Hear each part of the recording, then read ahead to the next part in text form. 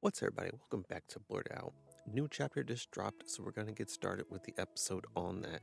We got One Piece chapter 1107. We're going to be talking about Frieren, and we're going to be talking about Final Fantasy VII and 16 today.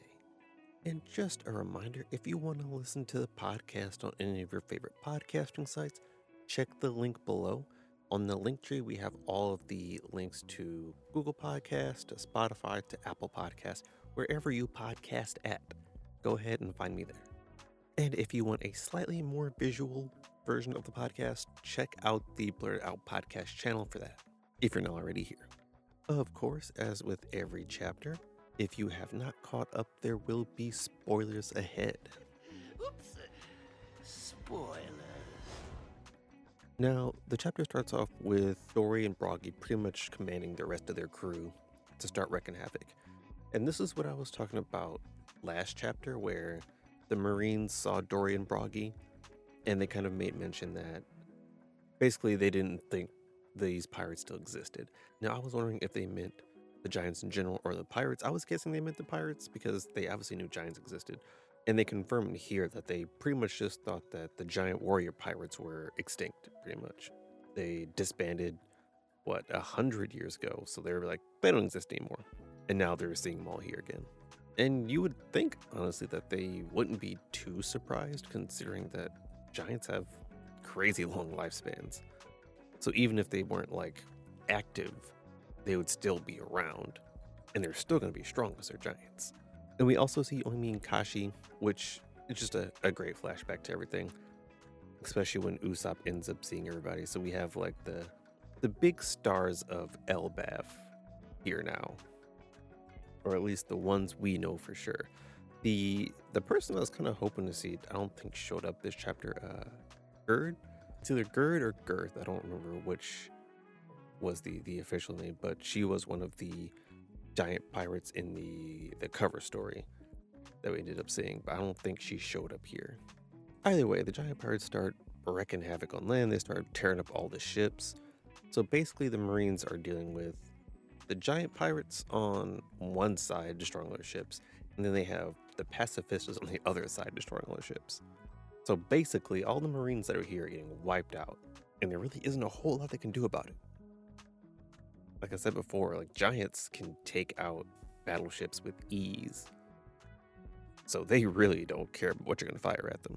We get a nice scene of Usopp seeing everybody, and then they do the recap that they did back in the Reverie arc, where they kind of just give us a really brief little panel catching us up to, or at least reminding us, because a lot of people were said to have started in Wano and kind of read ahead, so they're kind of giving us that reminder of where these people come from, how we know them, all that stuff. And I wonder if this is going to be a really strong motivator for Usopp to do something crazy in this particular part of the arc. We expect Elbaf to be really strong for Usopp, but I think it'd be nice if he did something here before they leave Egghead that was really impressive. I want him to show off in front of the giant pirates. I really want that. Now, Brook and Lilith are still skating by on Thousand Sunny, and they're flying through the ice. They still don't have a way to stop. Now, based on what Lilith says, which is if they fly off the edge, they're going to be fried by the barrier. It means either two things. That barrier is going to get destroyed before the Sunny gets to the edge, which means it's just probably going to fly off into the water. Or someone's going to come in and stop the Sunny.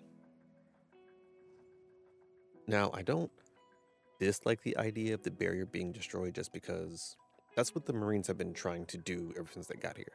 They're trying to break down the barrier so they can actually lay waste to the rest of the island. So if they break down the barrier just in time for the Thousand Sunny to launch off, I think that would make a lot of sense. Otherwise, I'm not entirely sure how they're going to get these Sunny to stop. Now, it does sound like Lilith has a plan in mind, so something's going to happen one way or another. She's got something she's going to try at least, but they don't really mention what that's going to be. Now, Jinbei is still moving in towards the Zoro and Lucci fight, and when we actually get to that fight, they're still over here clashing. And it doesn't seem as one-sided as people were making out to be, whether it be on like Zoro's side or Lucci's side. It's definitely just like them clashing. And Lucci is just, I mean, he's being Lucci, but he's talking some smack.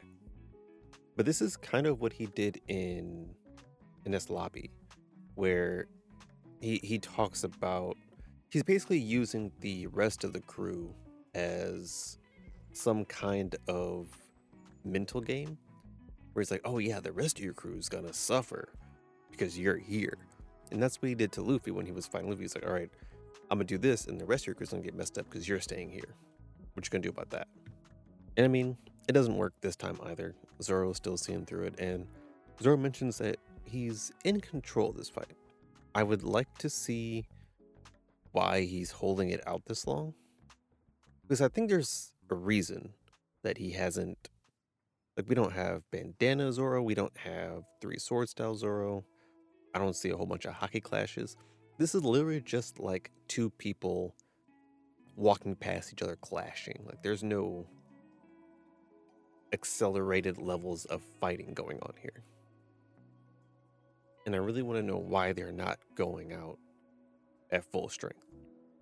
Back on the coast, they used to have Pacifista blowing up marine ships, and they're actually doing damage to the Pacifistas, which is really crazy when you think about it. Like, as far as I know, these are just cannons, and I would think it would take more than cannon fire to hurt a Pacifista. Like, we've seen, I mean, mostly pre-time skip, not even Gear Second was really doing damage to a Pacifista.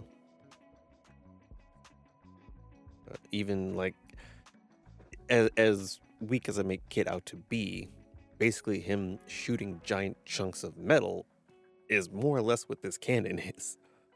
And that didn't do anything to a Pacifista.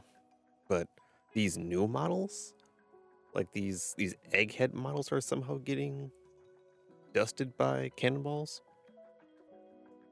Doesn't make a whole lot of sense to me. Maybe they got like hit with, maybe they've just been bombarding this one with cannonballs for like an hour and it's finally down, but that still doesn't make a whole lot of sense to me.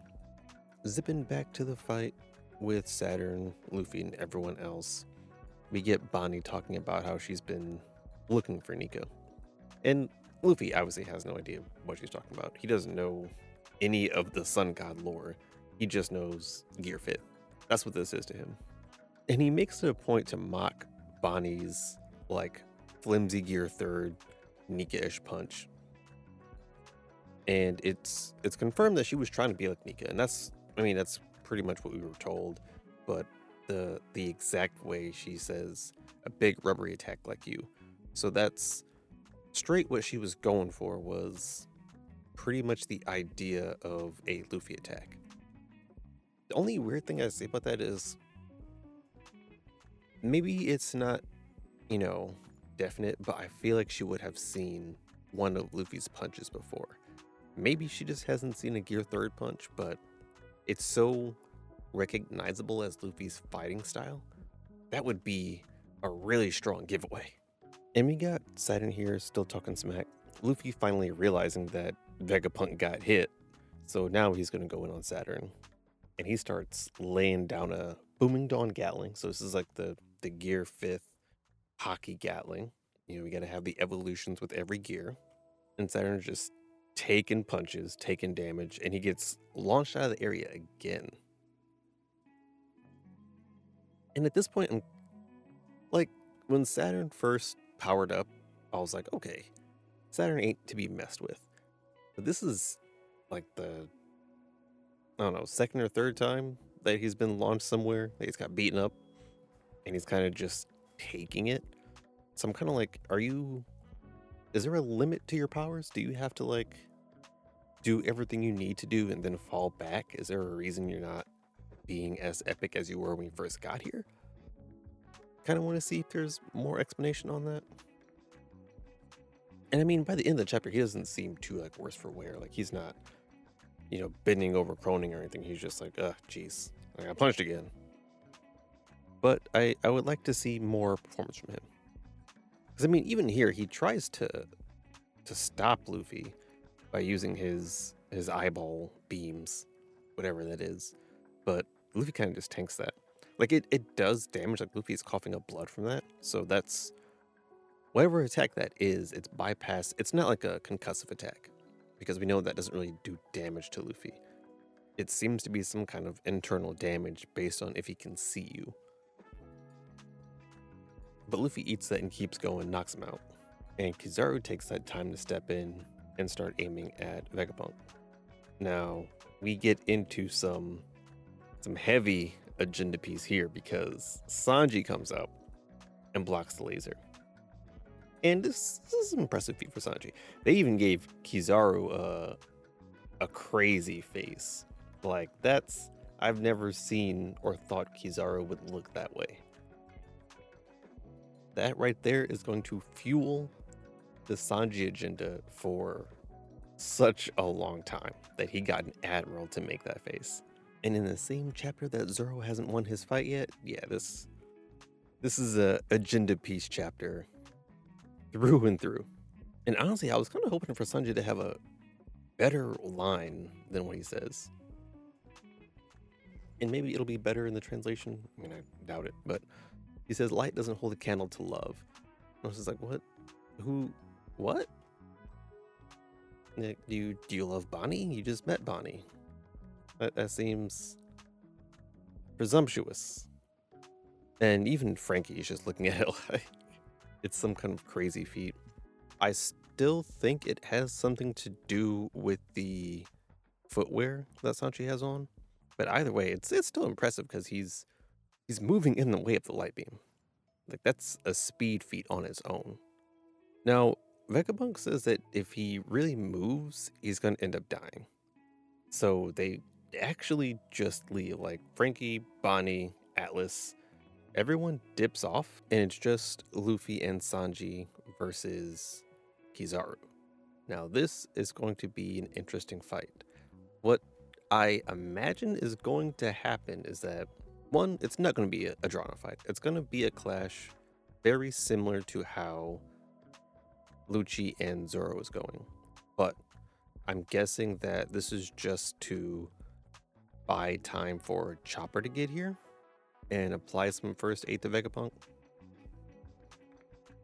And it's hilarious, because like, everyone left and you have Luffy and Sanji staring down Kizaru, but there's just Vegapunk in the back, like, just out of it. Like, they just left him on the ground. Mans is bleeding out, just suffering back there. Now we zoom on over to where Saturn got launched, and he's pushing off the rubble. Like I said, he's not really affected by anything. He kind of just ate that and moved on. But who do we have here stepping up? Honestly, I saw the foot and I thought it was Big Mom for a second, and I was really hyped. But it turns out it's just Canary and Devon. Which means the Blackbeard pirates are officially on Egghead. We saw their ship moving towards it, but now they own land. And apparently this was part of their plan all along, to what essentially is get a copy of Igorose, because Katarina comes up, touches his leg, and says mission complete. Now, if I had to guess based on how her powers work and how Mr. 2's power work, she has to make contact with the person she wants to turn into. So she makes contact with Saturn's leg, and she just says mission complete. So that means, I'm pretty sure that means she can now turn into Saturn. And Van Auger's also here, who has been putting in work, might I say. Like, he was part of the pudding capture. He was part of the law fight. Bruh's here on Egghead now. Auger should be right-hand man. Forget Burgess, get Shiryu, Auger. We putting money in Auger stocks. And I still stand by my statement where the Blackbeard pirates are pretty much trash, but we got some golden gems here.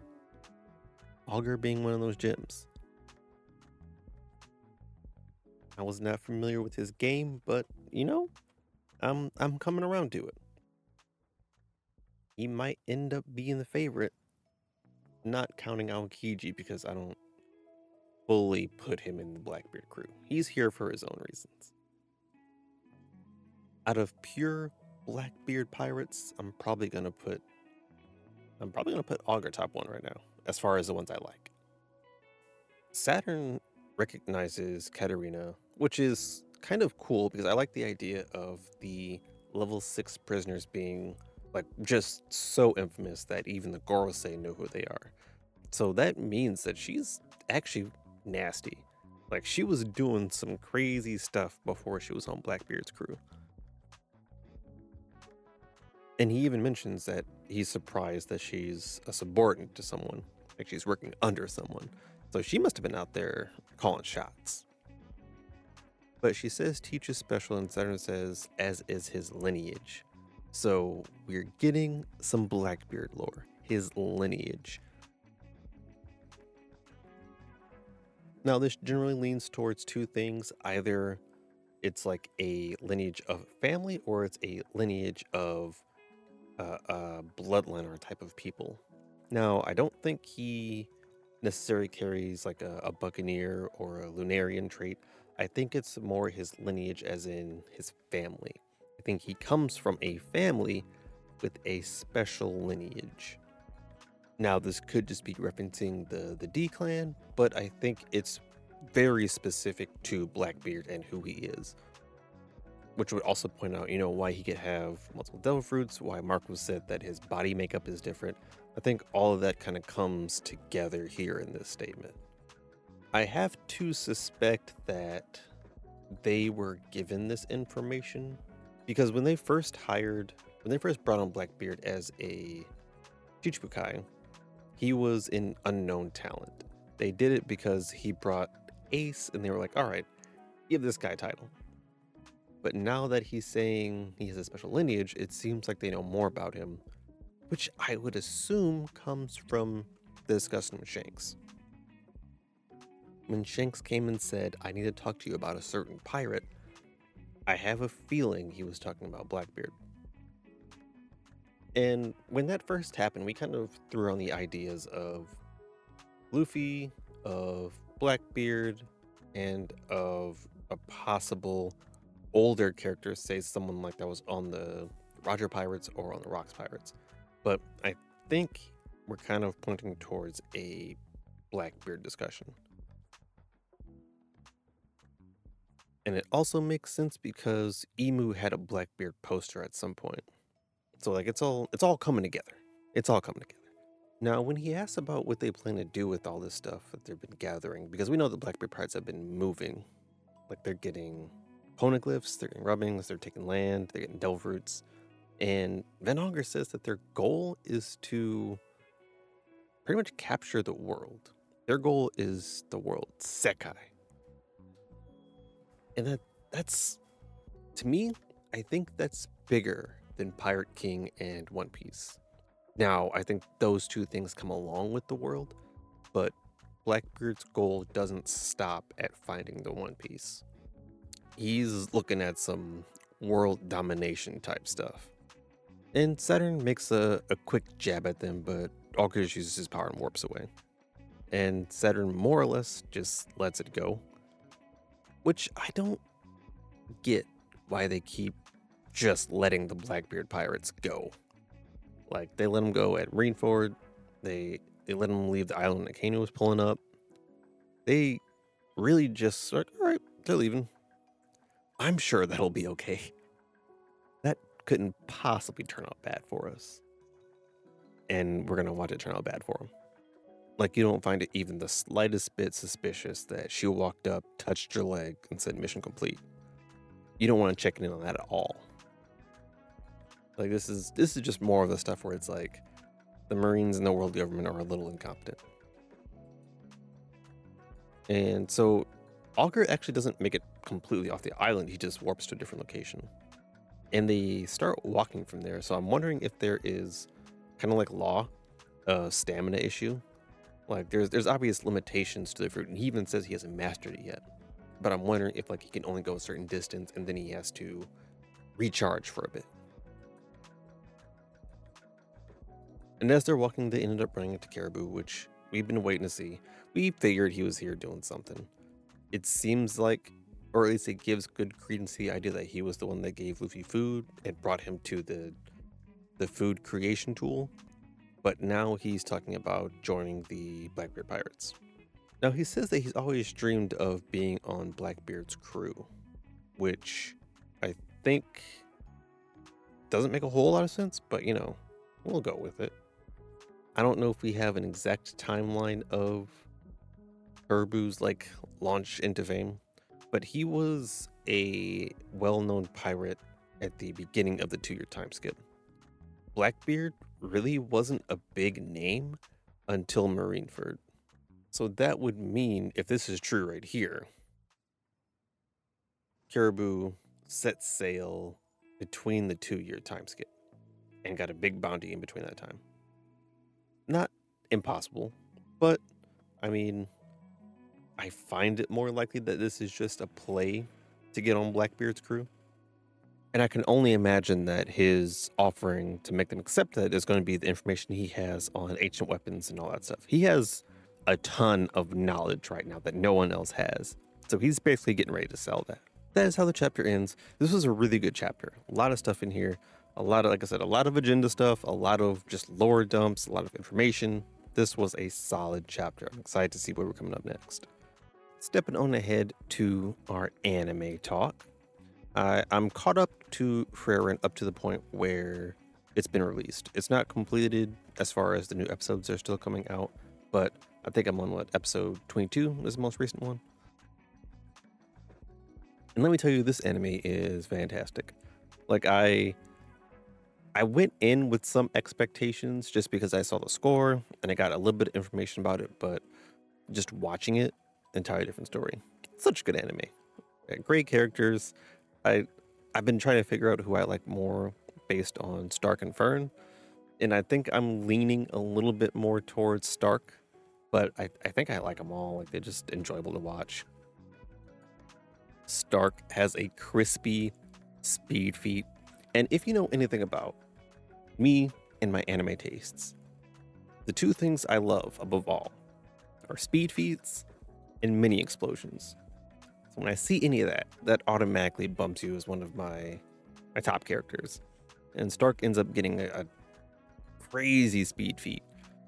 He uses lightning slash, and he cuts his enemy in one frame. Whew, crispy, golden. And in general, I just like Stark's character because he's got kind of these mental blocks about how strong he is and how capable he is. But he's crazy strong, and he just kind of needs to accept it more. Fern is so stoic, but she gets the job done every time.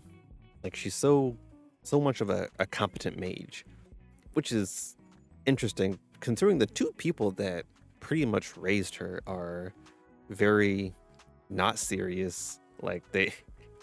They're not organized, which is Hyder and Frieren, but she still ended up as this completely organized, just very set on one path stoic character who has her moments. Every once in a while she'll have a pouty moment or a happy moment, which is, we love that. But she's such a straight and narrow character. And Frieren's just OP. Because she's been around for over 1,000 years, she's just so strong. And I really enjoy how they discuss, because the anime is from her perspective and how things change over time, because she's an elf. So where normal people have a 80, 100-year lifespan if they're lucky, she's been alive for over 1,000 years. So she's seen so much change. And one of the most interesting things is there was a demon who had basically crafted a style of killing magic that couldn't be stopped. It was one shot, one hit, one kill, instant. And over time, they studied it and they learned ways to counter it. So when this demon comes back and he's using his magic, which is yeah, this is my kill match, you can't stop this. It's so outdated that they can just use normal spells to block it. And he's oh, okay, that's different. And this spell that was so widely feared and so just offensively capable just becomes, it's such a normal spell now. Like that's, if you were to do like a casual attack, that's what it is. And the series is filled with things like that where it's just showing how the passage of time is changing the world around Frieren. And she doesn't exactly move with that passage. Because for her, hundreds of years is months. Time just doesn't feel the same to her. When she thinks about something, she's like, yeah, I can chill here for like 2-3 years. That's not a lot of time. Like it really doesn't matter to her at all. And she's kind of getting used to dealing with people who are affected by the passage of time. Because Stark and Fern are both young. They're like early 20s, very early. I think Frieren's probably, over 1,000 or something. Fern, I think, is like 20. Stark, I think, is a little bit older than Fern, so maybe like 21, 22. That's what I'm guessing the age range is. I'm sure that they give us a better scale of it, and I just didn't capture it, but that's around the ages, I think. But yeah, Fern and Stark, they obviously care about their time and how it's spent, whereas Frieren's like, you guys can throw like 5-6 years at this, that's fine. And they're like, no, we can't. We don't live that long. We don't have time for that. I really want to see where it ends up going. I think Mal said this is a 28 episode season, so 6 episodes left, something like that. I know the normal is generally like 24. I would be happy if it was 28. I want as much as we can get out of this. If you guys haven't started watching it, check it out. Really good. And as for the final topic, Final Fantasy. So I haven't really jumped deep into the Final Fantasy world. I played 13 some time ago, didn't really like it. And I saw that 16 and 7 were on sale. So I picked them up. I have them both on a PS5. And I started both of them because I wanted to see which one I would be more interested in just off rip. Like off dribble, if I play for a couple hours of each one, which one do I care about more? And 7 by far has captured my attention more than 16 has. And as far as I understand, 7 is supposed to be, the Final Fantasy. That is the one that everyone's like, if you're talking about the greatest games, you're talking about Final Fantasy VII. And I can see it. Like it carries such a strong element of game. Like it's not a cinematic game. It's not a Last of Us where I'm watching cutscenes of movies. It's not just like a base element game. It's just a rounded out RPG game. It feels so good to play. And also Tifa's in it. If you don't know who Tifa Lockhart is, you're lying because you know who Tifa Lockhart is.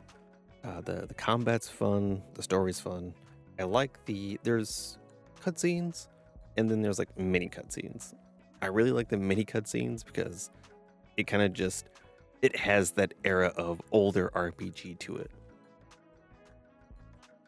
Like the characters are kind of just, moving around, bounce around as they talk. They do cool hand signs and stuff. It's just really set aside to the idea of this is a game. And I love it. I haven't gotten too deep into the story. I think I'm only on like chapter 4. And I think there's over 10 chapters. So like I still got a lot to go. But I'm really enjoying it so far. Like obviously I think Tifa is going to be my favorite character. I like Cloud. Didn't think I'd like him that much. I like Jessie. Barrett's okay, and the rest are also okay. I think as we go on, I'll see if I like them more, but for now, Tifa, Cloud, and Jessie are my favorites. On a slight side note, but still in gaming, I really want to bust open Persona 3. Like, I'm debating if I should do it while I'm playing Final Fantasy, because I don't want to rush through Final Fantasy and, get that experience out the way just for Persona, but I really want to play Persona. So I'm going to see how that works. I'm probably just going to stick with Final Fantasy, but not rush it, and then be getting on that Persona. But that will be all for today. Let me know how you feel about the chapter. Let me know if you started Frieren. If you haven't, please go start Frieren. It's so good. And then tell me about your games. What you playing? I'll catch y'all in the next one. Peace.